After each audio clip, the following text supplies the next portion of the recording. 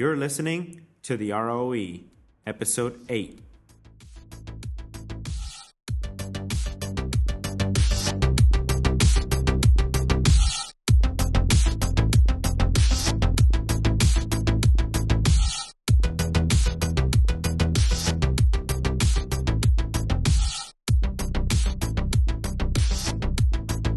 Welcome everybody to Rico on Everything. I am your host, Rico. Today we're visiting again with special guest Ted. He has quite an array of topics to talk about. However, what I want to do is I want to visit the Money Matters podcast that we shot a few weeks back, where he basically was talking about money matters and college savings and everything. And we had one viewer by the name of Linda who had a question. So we'll get to the question here in a second. First, let's say hi to Ted. How you doing, Ted? Hey, doing great. How you doing, Rico? I'm doing great. You know how I'm doing. So Linda asked a very important question. She said, I understand that you were talking about what is it that you want. I understand that you basically have to explain to somebody what kind of bait is used to catch what fish. Now, my goal is I want to put aside money for my kids so that they can go to college. So Linda happens to be a single mom living in Texas, and her goal is to put aside a certain amount of money every month so that her kids could have a decent college savings plan. So aside from going towards just throwing money into a savings account or just getting a CD or IRA or something like that, what would you recommend for Linda to do? Well, there's several things Linda could do, and it will start and depend on what her resources are, meaning currently, the income that's coming in, time that she has.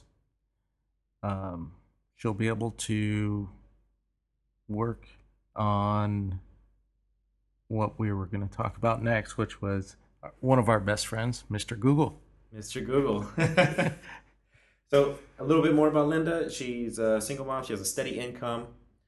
She's pulling in a decent amount of money so she can put aside like $500 to $1,000. She has two boys, 1 8, 1 3.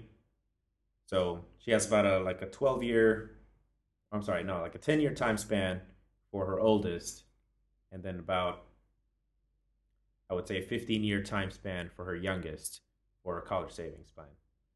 So what would you recommend? Or what would you recommend that she Google?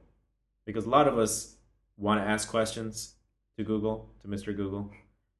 But when we actually sit there and look at the blank screen, the only thing that comes up is, oh, what's in store for the next season of Game of Thrones? We have so much information at our fingertips, we don't actually know what to Google or what to type in Google sometimes to get the right answers.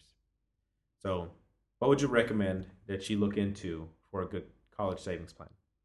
Well, one of the ways that the government website, I believe it's education.com, and I'll have to double check on that, but they do have information about the 529 plans, which also individual states have information about the plans within each state, where the parent will put in, it's almost like a prepayment plan. Okay. And so that way, by the time the child is of college age, the tuition will be covered at that point. All right. I do not know offhand if it covers everything, including room, board, books, tuition. I believe it does, but I'm sure there's going to be differences as you go to each state. So therefore, it would be best to go to that individual website to look up. So you could Google 529 plans. 529 plans. Yes, that is one way to go. The other part too is also talking with other parents who are currently have their kids getting ready to go to college. How Mm-hmm. did they save, or what did they do in order to um, have the financial resources to get them uh, into school? Mm-hmm. The other thing is, of course, also looking up for grant scholarships, and um, and just trying to be as well informed and prepared as possible ahead of time. Okay. Yeah, definitely check out the FAFSA websites as well, and see what you're eligible for and everything. And just as you said, I think you hit you know the nail on the head with the hammer. Uh, Definitely, every state is different. Every state is different, so just understand that the way that states do their business, whether it's state taxes, college savings plans, scholarships, and grants, the way that they're instituted, the way that they're brought out by every state. So, And also another possibility, and I know we're going to talk about it a little bit later on. That was the real estate, mm-hmm. because some people, because it just depends on how creative you get. Mm-hmm. Because really it just comes down to the money. So, for example, I know people who have purchased properties Mm-hmm. and set those properties up as rental properties, Mm-hmm. and the income that was being generated was actually going to go to pay for the kids' college fund. So then it didn't matter where the child decided to go to college, Mm-hmm. or also too if they chose not to go to college, or at least right away. So it didn't matter whether it was a public school or a private school. The other thing that that flexibility gave them was the two things. Number one, at a certain point, they actually had the child start helping to manage the property, to understand what it takes to earn money Right. and have that come in, the work that is involved.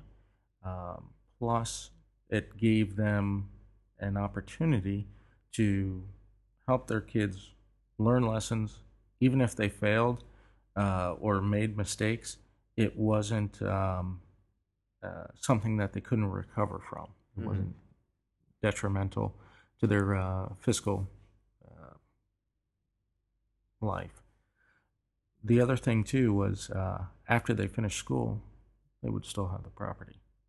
So, or they could decide at a certain point if they wanted to sell it. So it was just treated as an asset that Mm-hmm. would basically bring in money, and that would pay for whatever they needed. Okay.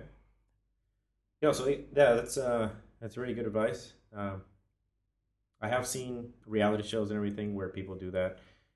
They've given their children properties and everything and had them manage it, and the shows made it seem like it worked out really well and it's a really simple thing to do. But in reality, we all know that trial and error sometimes ends up being a little bit more costly than just let's see how they do.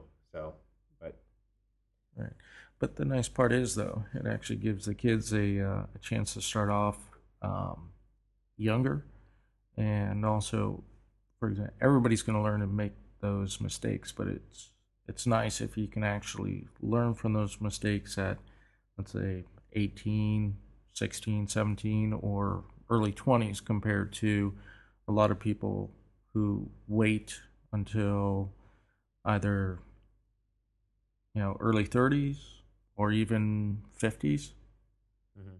when they start looking and trying to understand it as not something that you are just going to live in, but truly an asset that is generating money, which is of a little bit different mindset than just, hey, I'm living here and I'll sell it off in 20 or 30 years when I'm done with it. Yeah, that would be ideal. Yes. Doesn't always work out like that, but yeah, definitely ideal. One of the good things that I've seen recently in the last few years was all of the foreclosures and everything that went down on houses over the last decade, I would say, have kind of lowered the bar for people to be able to buy properties, really amazing properties for a very low price. And I think that that has worked out to the advantage of the younger consumer looking to buy a house in their 20s or their early 30s.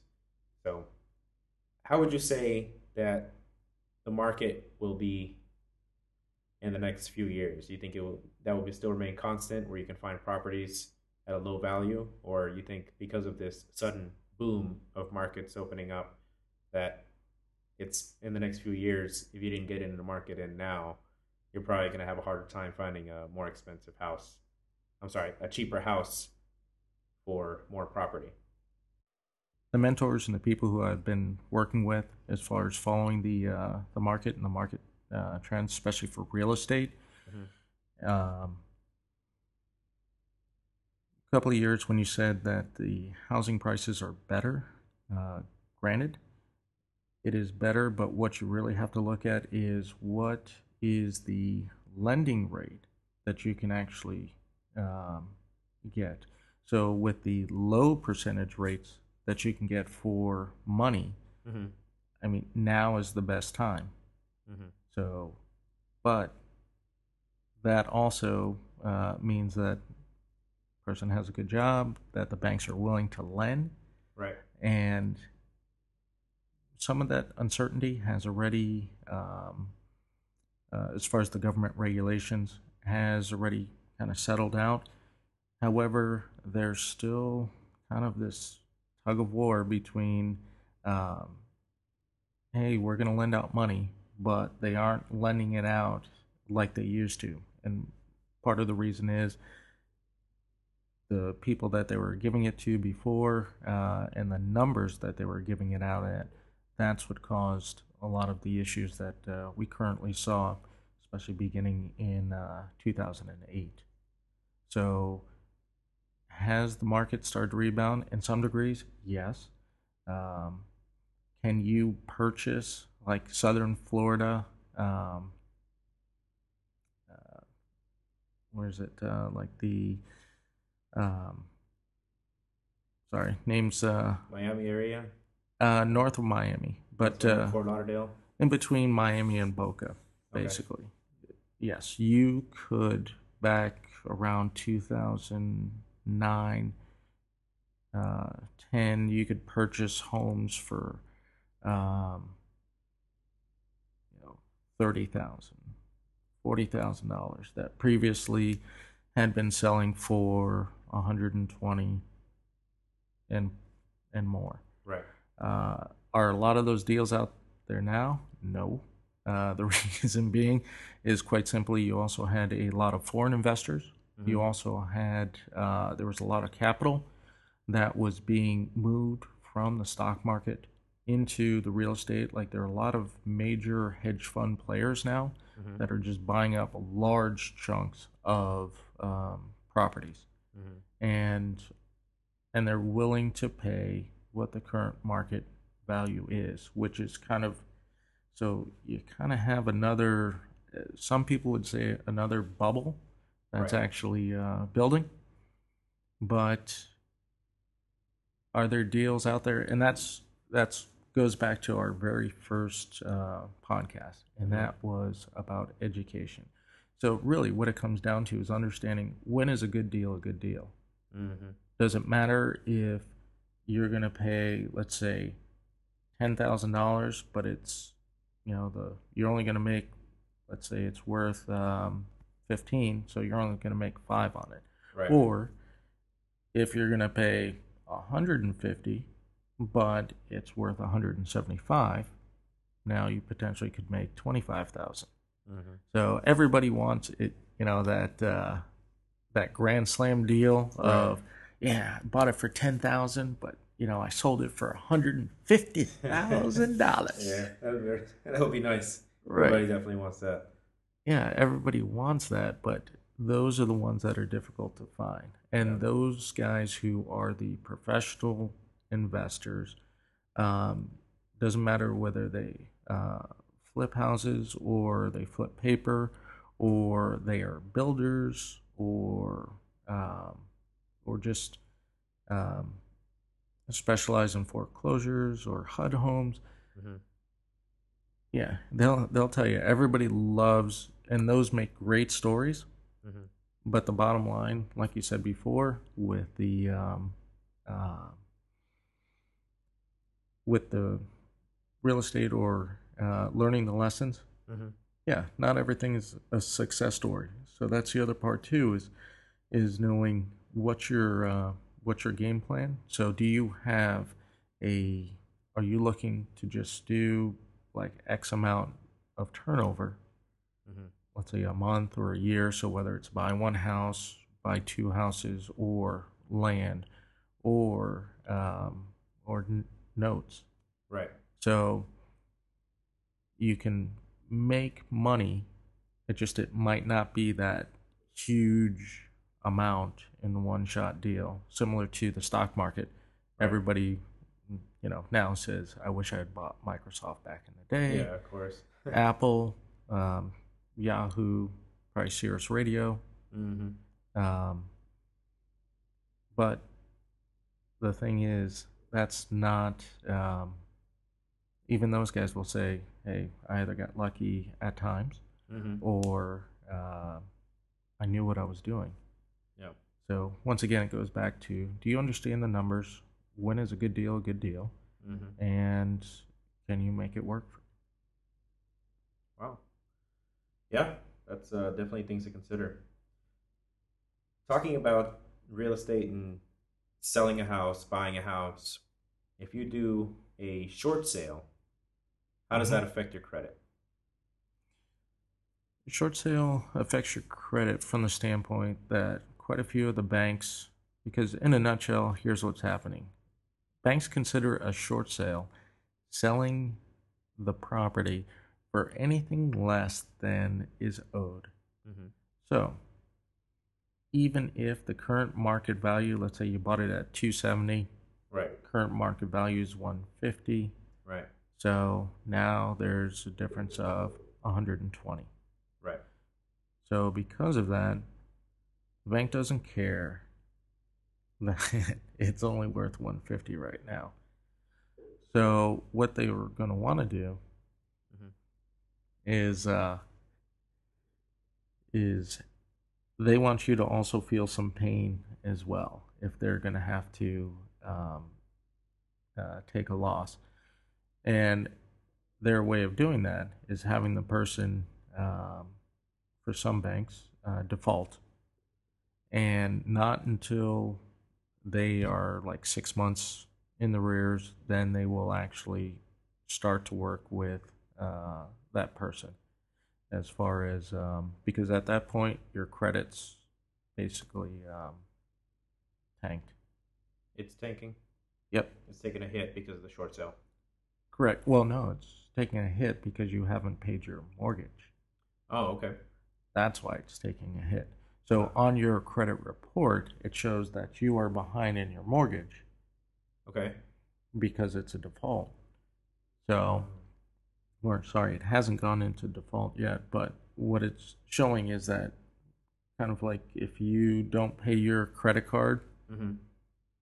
after 30 days, you get a ding on your credit Okay. report. But with your mortgage, oftentimes because it's a larger number, so Right. it can also, it basically weighs heavier on your credit. Okay. So definitely check your credit score because your credit might take a hit. Oh, it will take a hit. Okay. If, depending on how you have it, the bank that you're dealing with. Mm-hmm. Because there are certain, I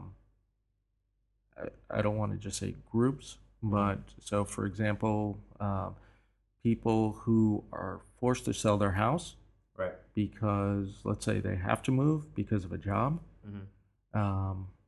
or especially if they were like in the military, for example, then there are rules on the books which a lot of the banks will help and assist, where they will not necessarily require you to actually go into default. So you continue to pay your mortgage right. until you actually sell the property. Okay. and then therefore it doesn't affect your credit I see. as if you had just completely stopped paying. Oh, okay. Makes sense. Cool. So, what is a good interest rate? If I have a good credit score, what is a good interest rate that I should be looking at for a loan on, let's say, a $250,000 house? What am I looking at? Like a 3.5? Best Like, interest rate would be zero. yeah, the best interest rate would definitely be zero. Yeah. But we don't live in that kind of world. What would you say? Would you say, like, because if I get an offer for a 3.5 interest rate, I don't really know how that affects me. Like, if that is that good? Is that bad? So really what your question is, and what you should be asking is, what strings are attached? Mm-hmm. Because oftentimes you'll see these great promotional rates, like a lot of people did out in California. Right. Hey, when interest rates were 7, 8, 9%, Right. hey, just we'll give it to you for 2-3% for 5 years. Uh-huh. It's on an ARM, adjustable rate mortgage. Okay. And a lot of people figure that, hey, either I will sell or I will just refinance to a 30-year fixed rate mortgage in that time period, and I'll still be able to afford it. I see. But it really depends on what the person can actually afford. And because I'm sure you heard the term, people could be house rich but cash poor. So we're barely able to afford the mortgage, but can't even afford to, fill it with furniture. Right. I got a big, great house, but the other thing too is also looking at the maintenance of the house, upkeep, property taxes, which a lot of people don't figure in. Right. As well. That's where people get themselves into trouble. Okay. Well, yeah, a lot of great advice. So, what do we want to do? We want to do a 5-part series with Ted, where we're going to cover the rest of the topics, and those are family, Health, wealth, wealth, and job and career. and job and career. So, job and career is 1. So, it's actually 4.